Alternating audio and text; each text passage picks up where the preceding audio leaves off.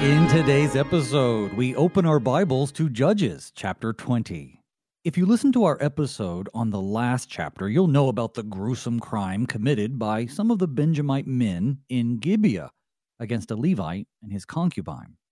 That chapter ended with the Levite sending parts of her body to the 12 tribes of Israel, calling for retribution and justice. In this chapter, we are witnesses to how they responded, as you might imagine, with outrage and force. They demanded the tribe of Benjamin to hand over those responsible, but their refusal sparks a civil war where all sides suffer heavy casualties. Good morning and blessed Eastertide to you. Today is Tuesday, April 25th, and you're listening to Thy Strong Word, where each weekday morning we explore the Holy Scriptures through which God bespeaks us righteous and nourishes our faith. I'm your host, Pastor Phil Booe of St. John Lutheran Church in Laverne, Minnesota. Thy Strong Word is brought to you in part by the Lutheran Heritage Foundation. Explore their many offerings of foreign language materials rooted in the Lutheran tradition on their website at lhfmissions.org. Well, please join me in welcoming my guest this morning to help us study Judges chapter 20, the Reverend Dustin Beck, pastor of Holy Cross Lutheran Church in Warda, Texas. Pastor Beck, good morning to you. Good morning, Pastor Boo. It is great to be on with you. How are you, sir? Oh, I'm doing better than I deserve, as they say, and it's starting to warm up here in Minnesota. You're certainly no stranger to it being warm already down there in Texas, but we have a balmy 50 degrees, which makes me really excited. That means I can go outside in a t-shirt today. Yeah, that's crazy. Y'all don't still have snow on the ground? I just assume there's always snow up there. We have some snow still on the ground, believe it or not. We had a couple 90-degree days. It melted most of it, but mostly where we pile it up because of the clearing off the parking lots. Sure. It was about 15 to 20 feet high off the church parking lot. And so kids would come. They call it Mount St. John. All the kids from the neighborhood would come and slide down it all winter. And we still have tiny little mounds left over from it. So unfortunately, we're going to be reminded of snow at least for maybe another few weeks. Yeah, we don't have any snow down here in Texas. No, but I don't know. You got other things, I suppose. It gets really hot in the summer, so that's no fun. Oh, it's wonderful. Yeah, we get to do all kinds of things outside year-round pretty much. Well, last time I was in Texas, I was in Brownsville, Texas. So that's pretty much down there on the border. Yeah. And I You're remember about to run out of Texas down there. Yeah, right. Well, we did too. We actually went so far we were in a different country, but it was. I remember it being like over 100 with 100% humidity at midnight. It was pretty bad actually. Yeah, that doesn't sound like much fun, does it? Well, I'm happy to have you back. The last time you were on, I believe we were talking about Ruth. I think.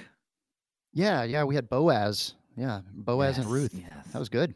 So we're backing the clock up just a little bit.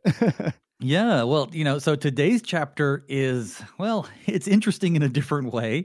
It's interesting, it's not as gruesome in its detail as what happened in the previous chapter, but what we're seeing here is the result of that. And we don't always in the Bible see the result of that so laid out as it is here. So that's what we're going to dig into today. Before we do, though, would you like to start our time together in prayer?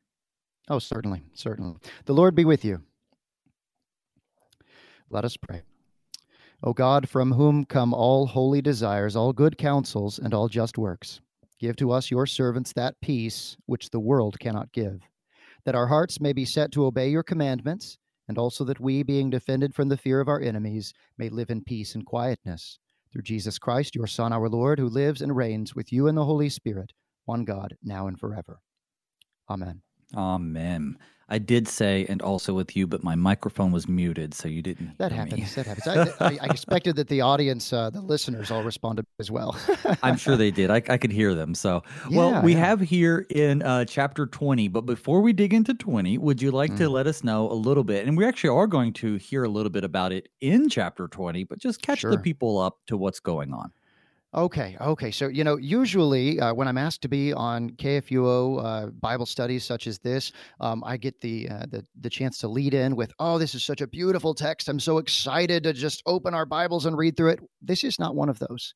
This is not one of the happy books of the Bible. This isn't one of the times when we look at it and we just say, "Oh, everything's going according to plan. This is so wonderful. This is so great." Instead, what we have in the book of Judges is we have sort of a conquest that was not completed.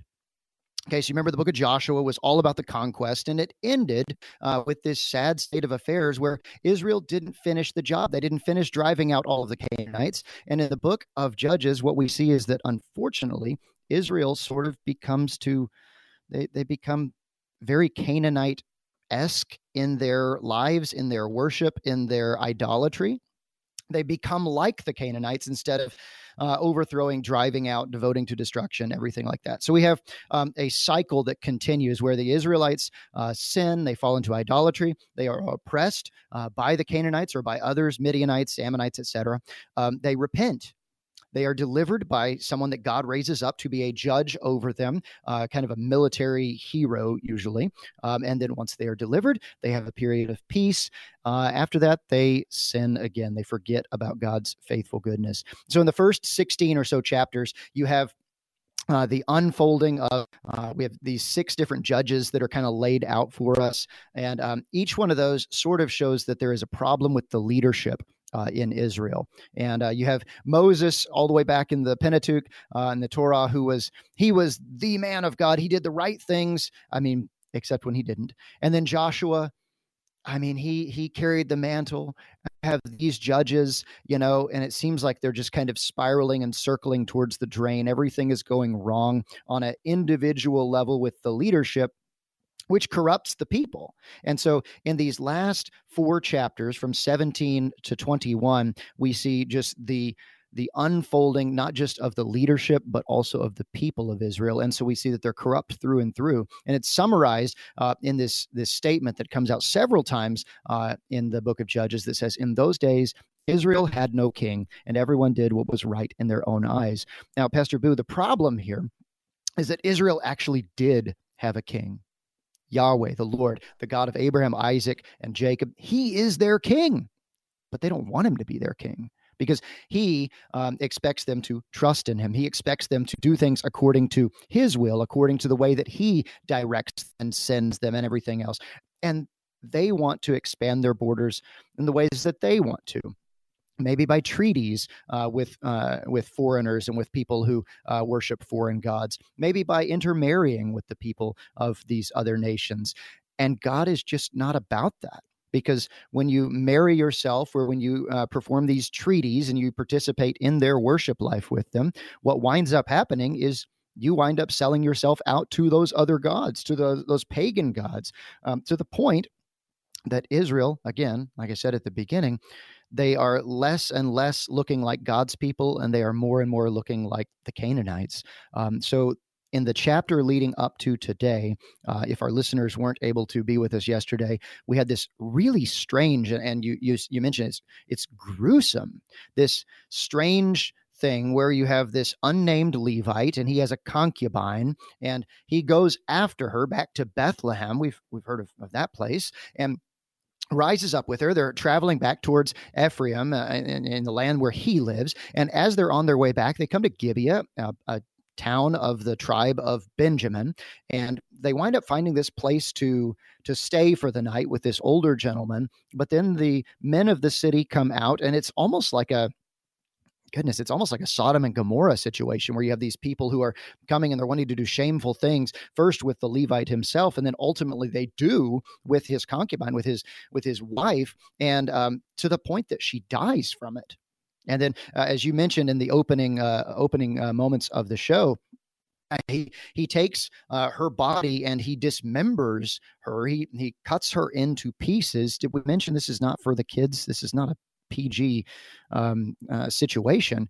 He sends those out by messengers to the tribes of Israel as sort of an invitation to come together. He says, things aren't going well for us, basically. We should all get together and we should talk about this and what we are going to do because of the treachery, the wickedness that is running through and through here with the people of Benjamin. And we should point out that while, yes, there is a need of repentance, there is a need to turn and to come back and everything like that. I mean, this Levite, he's not acting righteously when he does this. Dismembering a corpse and sending it out. I mean, he didn't treat her all that well in chapter 19 either, but I think you and your guest talked about that yesterday. Yeah, that's something that stood out to me is it seems as though he's so, like, I don't know, just like righteously indignant that they did this to his concubine. And yet his response is, well, leave a lot to be desired in the way he treated her, even the way in which he found her.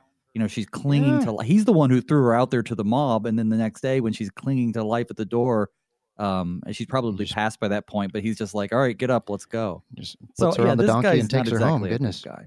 Yeah. Right. Well, we're going to read through and through. That's the problem. Yeah. Yeah. We're going to read the first 11 verses of chapter 20, Okay. but I'm going to start with the last verse of chapter 19. Sounds good. So this is right after he divided her and sent her throughout all the territory of Israel. Verse 30, and all who saw it said, such a thing has never happened or been seen from the day that the people of Israel came up out of the land of Egypt until this day. Consider it, take counsel, and speak. Then all the people of Israel came out from Dan to Beersheba, including the land of Gilead, and the congregation assembled as one man to Yahweh at Mizpah. And the chiefs of all the people of all the tribes of Israel presented themselves in the assembly of the people of God, 400,000 men on foot that drew the sword. Now the people of Benjamin heard that the people of Israel had gone up to Mizpah. And the people of Israel said, tell us, how did this evil happen? And the Levite, the husband of the woman who was murdered, answered and said, I came to Gibeah that belongs to Benjamin, I and my concubine, to spend the night. And the leaders of Gibeah rose against me and surrounded the house against me by night. They meant to kill me, and they violated my concubine, and she is dead. So I took hold of my concubine, I cut her into pieces, and sent her throughout all the country of the inheritance of Israel, for they have committed abomination and outrage in Israel. Behold, you people of Israel, all of you, give your advice and counsel here. And all the people arose as one man, saying, none of us will go to his tent, and none of us will return to his house. But now this is what we will do to Gibeah. We will go up against it by lot, and we will take 10 men of 100 throughout all the tribes of Israel, and 100 of 1,000, and 1,000 of 10,000 to bring up provisions for the people, that when they come they may repay Gibeah of Benjamin for all the outrage that they have committed in Israel. So all the men of Israel gathered against the city, united as one man. Well, brother, one thing that stands out to me, besides the retelling, and again, I try not to add, I guess, too much inflection when I read this because I don't really know what the tone or timbre of his voice is, but I just still get the idea that this Levite's presenting himself as having absolutely no culpability in any of this. It's just like, we just threw it in the fire and this thing just jumped out, We've never heard that excuse before. Right. We surrounded the people surrounded the house, and then yada, yada, yada. My concubine was murdered. But he doesn't mention the inciting incident that brought that about, which was that she had fled from him, either, and depending on translation and understanding of it, either out of, fits of anger, she fled from her husband, or, there was some infidelity. We don't exactly know the whole backstory to that. But yeah, she's certainly, she's the victim in all of this. And he is not the, driven as the pure as the driven snow, to call back to snow in Minnesota. Yeah. That's right. He is not innocent in this because, the way that he, like you mentioned before, shamefully treated her, the fact that he, I'm going to, put her out instead of, I don't know, I guess being himself taken, killed, laying down his life for his wife. You see as the book of Judges unfolds, just how far Israel has fallen to the point that they don't know what right and wrong is. They don't know good from evil. They don't know what God's will is for them, because what is here and what will certainly follow is, I mean, there is going to be some degree of righteousness, and God uses even things like this to bring about his will. But nevertheless, it's not something that we rejoice over, for sure. Well, Judges is certainly full of intertribal conflict, but one thing that stands out to me is that it describes it as all the people of Israel against the people of Benjamin. It's Right. really relating to us this account as if Benjamin was the Canaanites, or some other nation. It doesn't really even describe it so much as a civil war. We do, because of we're looking at the broader context, but it's Right. almost as though it's us against them. And I want to point out one other thing too, and I'd like to hear what you have to say. Now, this isn't to minimize the travesty of what's happened to this woman, but why are they so upset by the death of this one woman? Surely they're in a time when people did what was right in their own eyes, and there is no king except Yahweh, who they ignored, right? Hashtag not my king. But surely there are brutal, evil things going on all the time. What about this one caused such a response? Yeah, so I think that it goes back to you started the reading today with the final verse of the last chapter. All who saw it said, "Such a thing has never happened or been seen from the day that the people of Israel came up out of the land of Egypt until this day." So the fact that this is, I mean, and I think they're speaking specifically here because at this point they don't know yet about the full account until the Levite tells them. At this point, they're talking about this strange package. This is the weirdest, the grossest, the most unspeakable way that you can imagine to invite people to come together and have a conversation. I mean, you could say this is the straw that broke the camel's back. You could say this is that startling sound that wakes you from a deep slumber, or that cold splash of cold water, that kind of, when it hits you, you just, all of a sudden you go from deep, dark sleep, in the middle of the night, to all of a sudden, we're up and we're alert, we're ready to go. I think that's what happens here with the 11 tribes.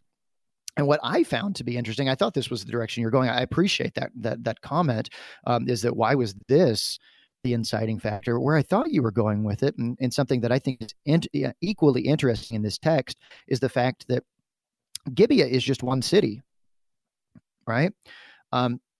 Why does Benjamin, as a tribe, as a territory, you could say, why do they rise to defend this one city? And maybe it's not even the entire city. It's a gang of ruffians. It's a handful of rabble rousers. And so why does the entire tribe, the entire territory of Benjamin, why are they going to rise up against the 11 other tribes, their 11 other brothers, their entire nation of Israel? Why are they rising up and defending these people? A lot of times in our house, we've got 3 sons, and especially whenever they're low on sleep, or whenever they aren't making the best choices, they will do a thing that my wife and I refer to as doubling down. I think that's what we have with the tribe of Benjamin, is that not only was the terrible thing done in the town of Gibeah, but now Benjamin is going to add to it that they're going to say, we're not going to turn these people over to you. We're not going to let you have these folks. No, because like you just mentioned, in these days, everyone's doing what is right in their own eyes. Who are you to tell me that I'm wrong? Who are you to say that my cousins can't do this thing that they did? You're our more distant cousins. Your opinion doesn't really matter here. So I think that's a fascinating thing that these people came together. And you mentioned that, we refer to this as a civil war within Israel. There are stories from, the American Civil War in the 19th century. There are accounts of, brothers, who would fight on opposite sides of the cause. It really is a question for me that is fascinating, of this. Where do your loyalties lie? Because right now, I think everyone in the conversation is wrong, if we could say that. But Benjamin, as a tribe, and specifically the leaders of Gibeah, I think that they're more wrong, if we can those terms. I wanted to highlight one thing you also brought out when you Sure. said that, the thing that had never happened because they didn't really know the whole story, or perhaps they didn't know the whole story. I guess we don't know if there was a message attached or a messenger attached to the package, so to speak. But we also see here figuratively, and then also in some select cases, quite literally, now they all have blood on their hands. So when they receive this package, it's not like, hey, here's this awful thing that's happened, but they're holding the remains of this poor woman, but in a more, I guess, figurative or I don't know how else to describe it, but in another grander, ethereal kind of way. Now the person who's received this package is looking at the bloody remains, and now I think what we're going to see here, at least symbolically, is that, as you just pointed out, no one really has their hands clean in all of this. Sure. The way they respond here, even though the Lord uses it, and even as they'll respond in the next chapter as they try to clean up the mess they made, is not very God-pleasing. So, and because of the casualties we'll see, there really is a judgment against everybody, not just Benjamin. In what happens. Exactly. That's a great point. And just as you're talking about, the package, the bloody package being sent out to all these different tribes, it kind of popped into my head is, if you come into contact with a dead body, you are ceremonially, ritually, you are unclean. But then it kind of, in the book of Judges, I don't know that they cared. I think that they are so far gone from even having familiarity with the Torah, with the book of the law. I don't think that any one of them would have even had that thought. And so it's just us, a couple of thousand years on the other side of it saying, ooh, and according to Levitical law, they were now unclean for that reason. No, Pastor Booe, they were already unclean through and through. It's just, it's coming. I don't want to say the chickens are coming home to roost. Now it's kind of coming into focus. Now there is light being shown on it, and they're just saying, wow, did you guys get that same package that I just got? I've never had anything like this happen before. Maybe we should reevaluate where we're at. Well, and verses 8, 9, and 10 are phrased strangely. All the people arose as one man, saying, none of us will go to his tent, none of us return to his house. 9. But this is what we're going to do. We're going to go up against it by lot. Now, there's a couple different renderings here. I don't know if you want to take us into that, but regardless, what follows is, and we'll take 10 men of 100 throughout all the tribes of Israel, 100 of 1,000, and 1,000 of 10,000 to bring provisions for the people. It's a funny way to say 10%, but they're going to take these portions to prepare to repay. Starting with the idea of we're going to go up against it by lot. The ESV has obviously made its decision on the obscurity of this phrasing. They believe that the lot are the lots of men that will be going up to attack. But there are some versions that seem to think that they are casting lots to determine Yahweh's will in the matter.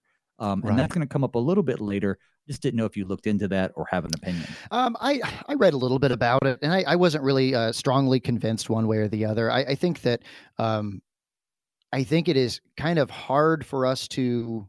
It would be a contrast to say that all of a sudden, right now, they're going to consult Urim and Thummim or something. That they're going to all of a sudden they're going to say, well, let's check in with God and see whether we should go to battle against Benjamin. I mean, I think this is more a matter of, we're not taking volunteers to go out.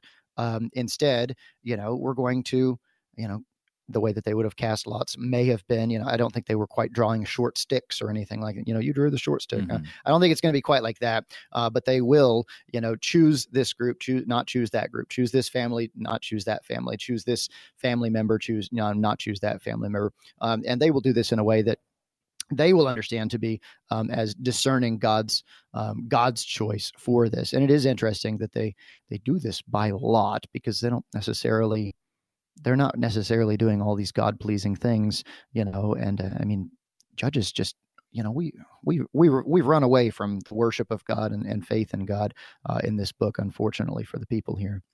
But let's add verses 12 through 17, because I think that'll paint some picture.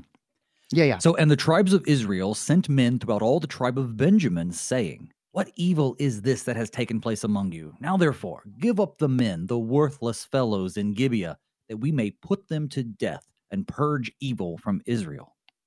But the Benjaminites would not listen to the voice of their brothers, the people of Israel. Then the people of Benjamin came together out of the cities to Gibeah to go out to battle against the people of Israel. And the people of Benjamin mustered out of their cities on that day 26,000 men who drew the sword, besides the inhabitants of Gibeah, who mustered 700 chosen men.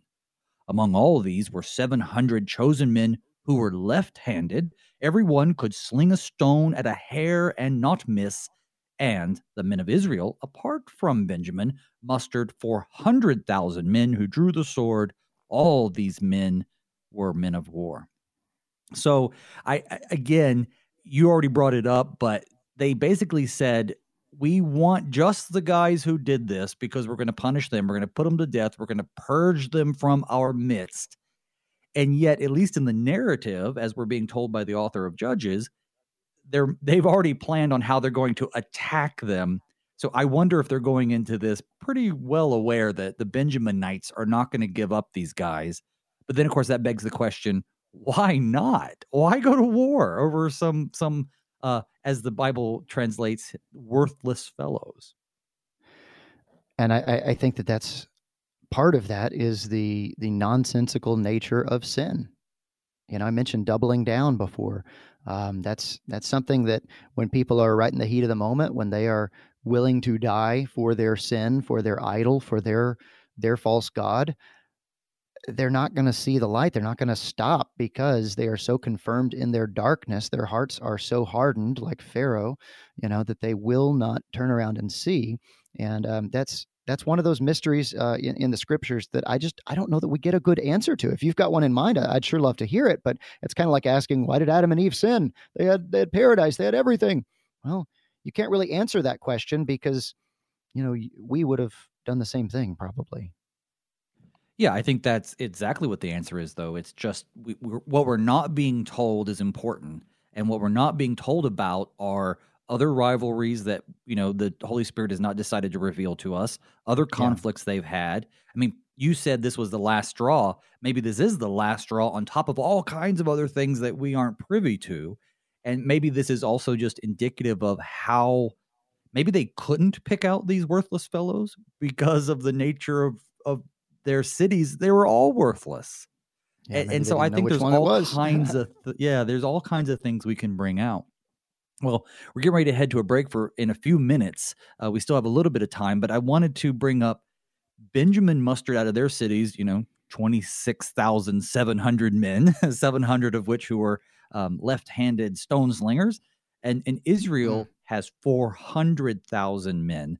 But again, Israel are all the other 11 tribes versus this one. So the difference in numbers isn't surprising.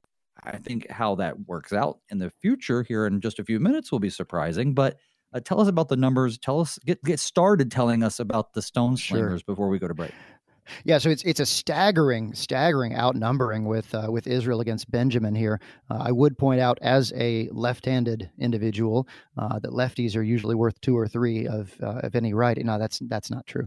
Don't air oh, that. You sinister people! Yes. Oh, I'm just kidding. We're live.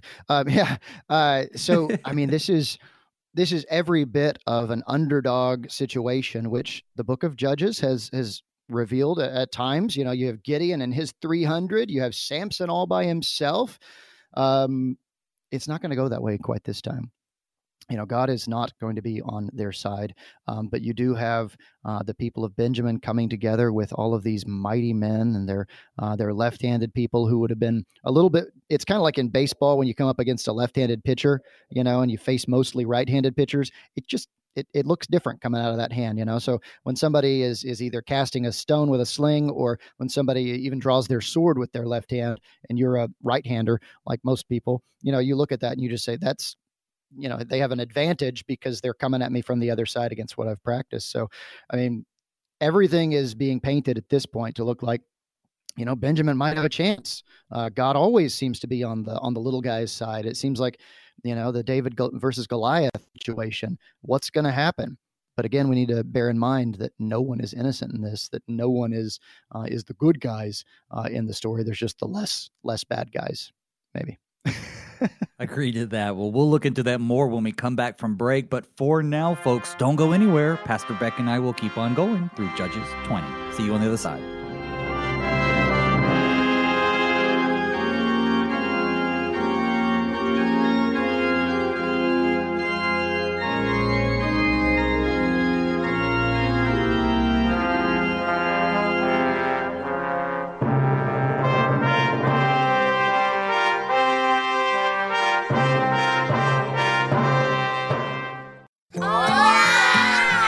These are the voices of young Lutherans in Mexico City, children who are excited to learn more about their Savior, Jesus.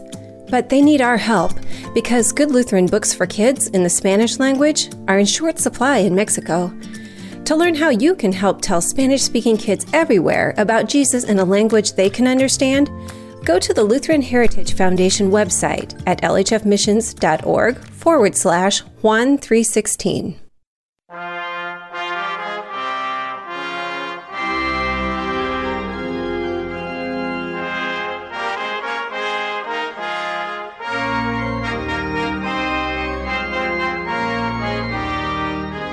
Welcome back to Thy Strong Word. I'm your host, Pastor Phil Booe. With me today is the Reverend Dustin Beck, pastor of Holy Cross Lutheran Church in Warda, Texas. Folks, I'm so grateful that you have joined us this morning, whether you're joining us live on the air or on demand at KFUO or later as a podcast. If you enjoy listening to the program, would you be so kind as to share your love of the show with your friends and family? And remember, if you have any questions or comments, you can direct them to me at pastorboo@gmail.com, or you can find me on Facebook. Drop by, say hello. I'm encouraged that you tune in and grow in faith with me and my guests each weekday. So again, thank you so much for listening. All right, so Pastor Beck, before we went to the break, you were just highlighting the different sizes in their forces, 26,000 plus or minus a few, and then 400,000. But you also said this isn't inconsistent, like when we see Gideon's 300. But I would say, though, that typically when we see the smaller to the larger, it's to demonstrate God's power and ability to bring victory even for a small number so that they know the victory is his rather than theirs. That's not exactly what happens in this case either, though. No, you don't get that here, and so it's interesting that this is almost kind of it's setting up for us like there will be a little bit of a surprise, because we've seen Gideon, we saw Samson by himself, we saw things unfold, and we've seen Israel has always sort of had this they're the scrappy ones, but it's not just they're scrappy; it's that God is with them. Okay. And so maybe this is setting up and the Benjaminites are going to be a little bit surprised by this, that, well, it's us against the whole world. I think, and we talked about this before the break, we talked about the fact that, people who are kind of confirmed in their disbelief, people who are doubling down on doing the wrong thing.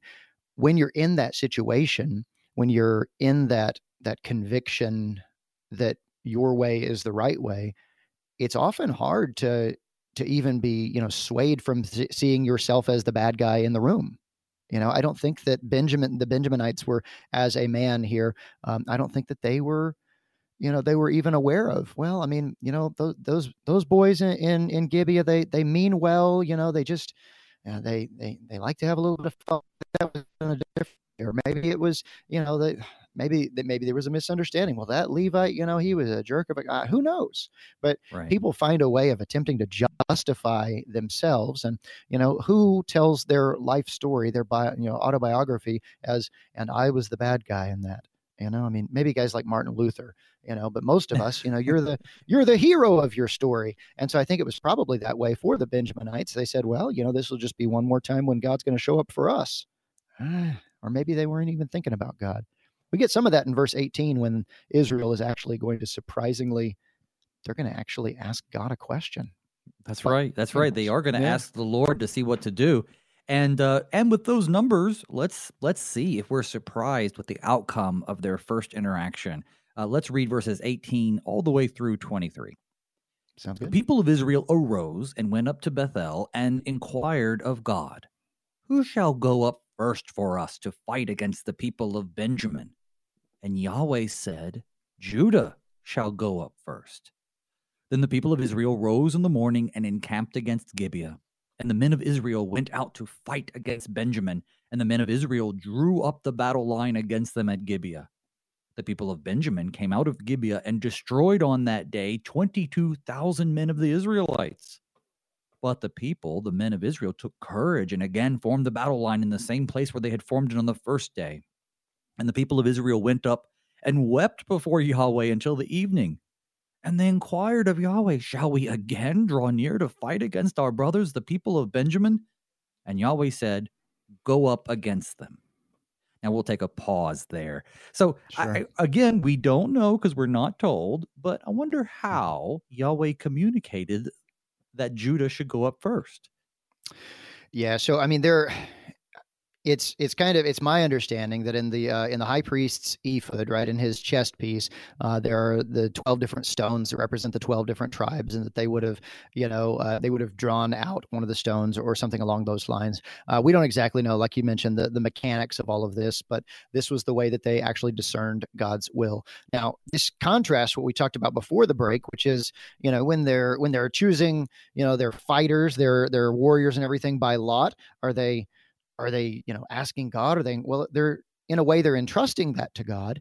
But I wonder if here in verse 18, they're kind of just wondering, like, how do we do this? How do we go fight against our kinsmen? How do we go fight against these people who are also of Abraham, of Isaac, of Jacob? And so somebody has the idea, we could go to the tabernacle. It's all the way up in Bethel, but we could go up there, and we could that way. God is the one who's telling us, who has to be the one that goes and does this thing. The lot here, God's choice is Judah, who also, by the way, were the first forces to come into the promised land back in Joshua. They always sort of have this place of prominence, and they will again in a couple of books, when we're in 1 Samuel and 2 Samuel, and when we see the kingdom passing from Saul, I think not by accident, a Benjaminite, and David of the tribe of Judah. We'll see this back and forth again between Judah and Benjamin. But yeah, so right now we see this first initial, I mean, you don't want to call it a skirmish. I mean, this is a full-on battle, 22,000 men of the Israelites alone, right? It seems like God is showing up for his guys over in Benjamin, right? And so they go back to God and they ask him again, did we do something wrong? This kind of reminds me of the it's Ai back in Joshua, right? Where they like, okay, well, we're going to do this, and we're going to beat these guys just like we did at Jericho, and things just do not work out. Well, you didn't inquire of God. Oh, okay. Well, we want to inquire of God and see if did he not want us to do this? Maybe their consciences are starting to wake up a little bit. I don't know. But the Lord, Yahweh, again says, go up against them. So what did I miss in that passage? Well, I don't know what you missed anything, but, we have 11 tribes that are going up against the one. And the tribes are of different sizes, which means it makes sense when they say, well, we're going to divide it up sort of per capita, 10%, right? 10 of 100. But without having all the numbers and all the calculating in front of me, I just took 400,000 divided by 11, and I got 36,363 and 63 repeating men. So if you're looking at, say, 40,000 men of this first tribe, Judah, perhaps a little more, but let's just say 40,000 for the sake of argument, they got half of them. They killed half of them. And there would have still been unequally matched, assuming that the Benjaminites sent out all of their men. Or maybe and it's that they just didn't lose anybody, and they didn't lose anybody. Or maybe it's just those 700 left-handed sinister slingers, right? Those guys, right? But all that I got to say to that is, I would have hated to have been the 0.63 repeating guy. I would have hated to have been him. Sorry, we don't need your right arm and your leg from the knee down. Oh, maybe there you go. But that's good work with the calculator. I like that. The thing about that, though, is that By the way, a lot of ink has been spilled. I don't want to go back to it too much, but on those left-handed guys, a lot of ink has been Yeah. spilled on this concept that the reason why they're mentioned as being left-handed is because it's kind of like a left-handed pitcher or an ambidextrous pitcher. You know, you Oh, can't, it's hard to defend against, or it's harder to defend against. I have no idea. But the point is, this is a big loss. I just wanted to illustrate that this is a huge loss. Their first time going up against them. And it highlights what you said, which is perhaps they're going to the Lord going, should we even try again? And Yahweh, knowing what's going to happen next, because he's God, says, yep, go up against them again. Go get them. And if you haven't figured it out yet, it's probably not going to go well for them again. Right. God tells Israel now to double down. He says to go back against them. He says it's maybe he's saying here that you're the less wrong of the two. But the idea is there that it's time. We got the battle, the fight is not over yet. So that's exactly what they're going to do. And with that amazing segue, let's go into verses 28 through 24. Here we go. So the people of Israel came near against the people of Benjamin the second day, and Benjamin went against them out of Gibeah the second day, and destroyed 18,000 men of the people of Israel. All these were men who drew the sword. Then all the people of Israel, the whole army, set up and came to Bethel and wept. And they sat there before Yahweh, and they fasted that day until evening, and offered burnt offerings and peace offerings before Yahweh. And the people of Israel inquired of Yahweh, for the ark of the covenant of God was there in those days. And Phinehas, the son of Eleazar, son of Aaron, ministered before it in those days, saying, shall we go out once more to battle against our brothers, the people of Benjamin, or shall we cease? And Yahweh said, go up, for tomorrow I will give them into your hands. So second battle, 18,000 more men. They go back to God, and they're like, fingers crossed behind their backs. Please say no, please say no, please say no. They go, should we go back out again? God says go. But anyway, take us through this second battle. It's pretty much the same as the first. They get their rear ends whooped, as we might say down south. Right. This is so this is a the in-depth. This is the explanation, sort of the unpacking of verse 23. Because, they inquired of the Lord, shall we draw near to fight against them again? So we hear about this. It is just terrible for the people of Israel as they see what is happening, as they watch as their brothers are being, cast down. They return back. Finally, it's kind of like the book of Judges has already shown us that pattern that we talked about right at the opening, where the people they remember God.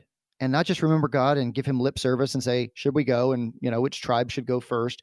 But now they're actually starting to do some worship things.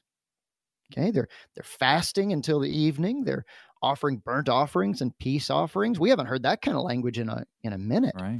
Okay. And then they go back to the Lord. And it says here very specifically in verse 27 that the ark of the covenant of God was there in those days. So, and we have the grandson, Phinehas, the grandson of Aaron, who is ministering there. He is the high priest. And so they're going to ask the same question, and God's going to give them the same answer. But he adds in, tomorrow I'll give them into your hand. So don't exactly know if there's any hay to be made out of that. But the fact that God attached that promise this time, is sort of God is going out there and he's saying, no, listen, you can trust in me. What I say, will come to pass. And maybe, what has changed here is they're not just going to consult with God, but they're going to worship. They're going to start doing some of the things that their grandparents had done in the wilderness. Some of the sacrifices, some of the fasting, some of the peace offerings, some of the things that would tie them back into the right worship of God as was laid out in the book of the law. So maybe that's where, God looks at it and he says, maybe their eyes are starting to open just a little bit. And I don't think that we should understand this as God being kind of quid pro quo, because I don't think that's what's going on. I don't think it is, God says, oh, well, now they're doing this for me, so now we're going to do that. Because remember, the book of Judges was not written for the the people who are in the book of Judges. It's written for you and for me and for ancient Israel as they received a king, right?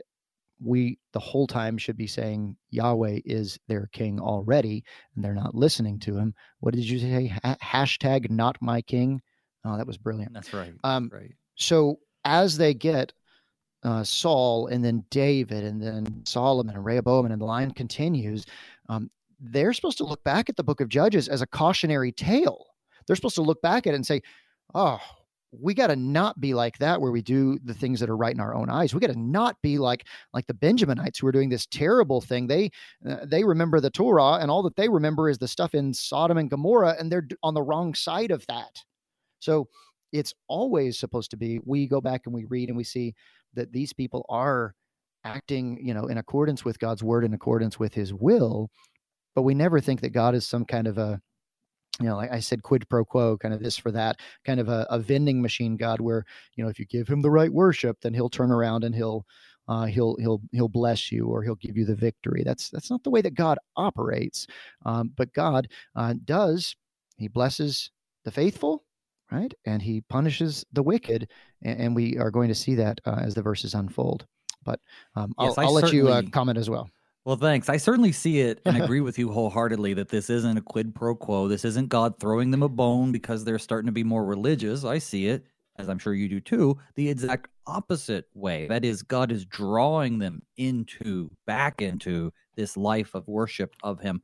So, right. it really, he's already laid out what's going to happen, but he also knows that by doing what he's doing, this is going to draw them a little bit closer to him. Now, I do want to go ahead and read the next section, which is 29 through 36. And this is the first half of, they have been promised that I will give them into your hand from God. Go up again tomorrow. And they would be right to be suspicious, since he said go up yesterday and it didn't work out. But this time he's added that promise. Here we go. So Israel set men in ambush around Gibeah. And the people of Israel went up against the people of Benjamin on the third day and set themselves in an array against Gibeah, as at other times. And the people of Benjamin went out against the people and were drawn away from the city. And as at other times, they began to strike and kill some of the people in the highways, one of which goes up to Bethel and the other to Gibeah, and in the open country about 30 men of Israel. And the people of Benjamin said, they are rooted before us, as at the first. But the people of Israel said, let us flee and draw them away from the city into the highways. And all the men of Israel rose up out of their place and set themselves in array at Baal Tamar. And the people of Israel who were in ambush rushed out of their place from Ma'areh Gibeah. And there came against Gibeah 10,000 chosen men out of all of Israel. And the battle was hard. But the Benjaminites did not know that disaster was close upon them. And Yahweh defeated Benjamin before Israel, and the people of Israel destroyed 25,100 men of Benjamin that day, and all these were men who drew the sword. So the people of Benjamin saw they were defeated. Let's pause there. There's still actually plenty of text left, but let's pause there for a moment. This is a long text. Goodness. Yeah, it is. Take us through this real quick before we wrap up the text. Yeah, so we'll go right quick through this. I mean, this, again, is going to be very reminiscent of the book of Joshua, when we have the people at Ai, and they sort of set this ambush where they're going to draw them out of the city walls, and Israel's going to be in the retreat and everything like that. And as the people pursue, they're going to come back in behind them, and they're going to surround them and everything else. So this is a plan that demonstrates, first of all, that it's not about the numeric strength of Israel. Notice, I mean, the most beautiful detail in this very awful, chapter of just, bloodshed and hatred and everything is verse 35. And Yahweh defeated Benjamin before Israel. So it wasn't even the Israelites. It wasn't Judah. It wasn't because they had so many people. Notice that the 10,000 chosen men from Israel in verse 34, that's not a very big group. we do have the underdog, the smaller army that's winning. It's just not the smaller army that we thought was going to win, right? And maybe that's, their numbers have been somewhat decimated. I don't think you get from 400,000 down to 10,000 all that easily. But no, I mean, you've got this group of 10,000 that are going to show up, and they're just going to lay waste to the Benjaminites. 25,100 casualties in one day. They don't mention a single lefty being struck down. Maybe that's just assumed, but I don't know. Maybe the left-handed guys were just all that much better. I don't know. That's maybe just speculation. Or they were in the back, so hiding. So now we have. Well, let's finish up the text because it does give the rest of the battle, and in the end is really important. Yeah. The men of Israel gave ground to Benjamin because they trusted the men in ambush whom they had set against Gibeah. Then the men in the ambush hurried and rushed against Gibeah. The men in ambush moved out and struck all the city with the edge of the sword. Now the appointed signal between the men of Israel and the men in the main ambush was that when they made a great cloud of smoke rise up out of the city, the men of Israel should turn in battle. Now, Benjamin had begun to strike and to kill about 30 men of Israel. And they said, surely they are defeated before us, as in the first battle. But when the signal began to rise out of the city in a column of smoke, the Benjaminites looked behind them, and behold, the whole of the city went up in smoke to heaven.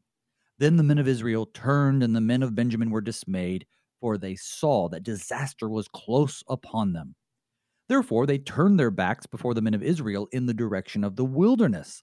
But the battle overtook them, and those who came out of the cities were destroying them in their midst. Surrounding the Benjaminites, they pursued them and trod them down from Nohah as far as opposite Gibeah on the east. 18,000 men of Benjamin fell, all of them men of valor, and they turned and fled toward the wilderness to the rock of Rimmon. 5,000 men of them were cut down in the highways, and they were pursued hard to get them, and 2,000 men of them were struck down. So all who fell that day of Benjamin were 25,000 men who drew the sword, all of them men of valor. But 600 men turned and fled toward the wilderness to the rock of Rimmon, and remained at the rock of Rimmon 4 months. And the men of Israel turned back against the people of Benjamin and struck them with the edge of the sword, the city, men, and beasts, and all they found, and all the towns that they found, they set on fire. That's how the chapter ends. Besides just the battle imagery, we're told several times that these are all of them men of valor. So I guess the Lord here is wanting us to know that it's not because they were weak, but because he is strong. Absolutely.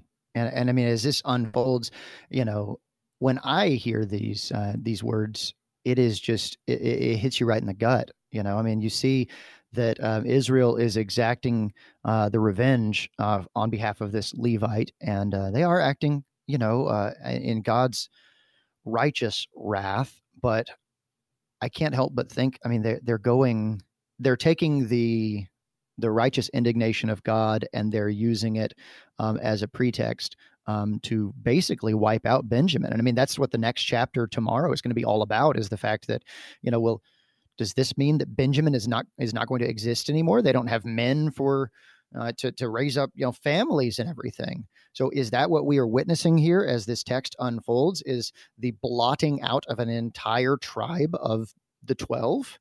I mean, it is staggering to hear these words and to see the specificity with which the writer of Judges recounts this to us of, first of all, the way that the battle and the ambush and everything goes, but then even going so specifically as to the places where people were fleeing towards and where these guys were hiding and how many thousand were falling at the edge of the sword here and there and everywhere else. And what you can see is just that Israel, their army is just being ruthless to the point that they're burning down the city. They're killing the beasts. They're just, I mean, this was the stuff they were supposed to be doing to the Canaanites back in Joshua. And now here they are treating Benjamin in the same way. Now here they are, Benjamin, the transformation is complete. Benjamin, at least it seems, they have turned into Canaan. And so God is punishing these Benjaminites turned Canaanites by the sword of Israel. Lord have mercy. Not a beautiful ending here. No, it's not. And with the two essential victories in battle by the Benjaminites, it's hard to say, against the rest of Israel, I see God, and I don't mean this in a human way, but I see God playing both sides. He's exercising his judgment against both, because going back to that symbolism at the beginning, really all of them have blood on their hands for the way that they've departed from the will and ways of the Lord. And to quote an excellent movie from 1983, War Games, I feel like the lesson here is that the only way to win is not to play. That is, that not in terms of pacifism, but in terms of the unity of Israel, their dependence is going to be on, A, recognizing, as you've brought out several times, they do have a king, and it's Yahweh, and they have to be unified. And both of those things are true. They need to be unified, but also unified in something, and that is proper worship and following God's laws. Oh, completely agree. Yeah, beautifully said. Well, we just have a couple of minutes left in the program, so I will leave it to you to give us some parting thoughts on this or anything else. So where is the gospel in Judges chapter 20? Tune in next time. No, go ahead. Tune in next time, yeah. So, I mean, what we see as this chapter unfolds in front of us, again, I like the term, the concept of a cautionary tale, the idea that this is an example, but in reverse. This is what faithlessness looks like. This is what brokenness looks like. Now, we do know that God remains faithful, that God is still there, and he is love. He is loving towards these people. And as you just mentioned, when you say, not in a human way, but God is playing both sides, when bad stuff happens, when calamity strikes, when pandemics and famine and everything else, when it comes, the point of that, we can't ever assign a this for that. Well, we did this sin, so God's giving us that punishment. But the point is always the same, that we would repent of our sins, of our wicked idolatry, of the times when we've been more like the Canaanites than the Israelites, and instead that we would repent and look to Jesus. The point is always that Jesus is the king. The point is always that Yahweh is in charge. Israel, they had a king. They shouldn't have been doing what was right in their own eyes, and neither should we. So when we look to this chapter, we see when sin wrecks people's lives, and we can look to a God who is in the business of redeeming and forgiving people's lives, bringing us life even where there is death. I'd like to thank my guest this morning, the Reverend Dustin Beck, pastor of Holy Cross Lutheran Church in Warda, Texas. Thank you, Pastor, for being on the show again. It's been a great privilege. Thank you. Folks, tomorrow we bring the book of Judges to a close. Wouldn't it be nice if Judges ended with the Israelites having finally learned to follow in the ways of the Lord and heeding his will? Well, it doesn't. Join us tomorrow as we wrap up the book of Judges right here on Thy Strong Word. Until then, may God's peace and blessings be with you all as we pray, Father, keep us in Thy strong word.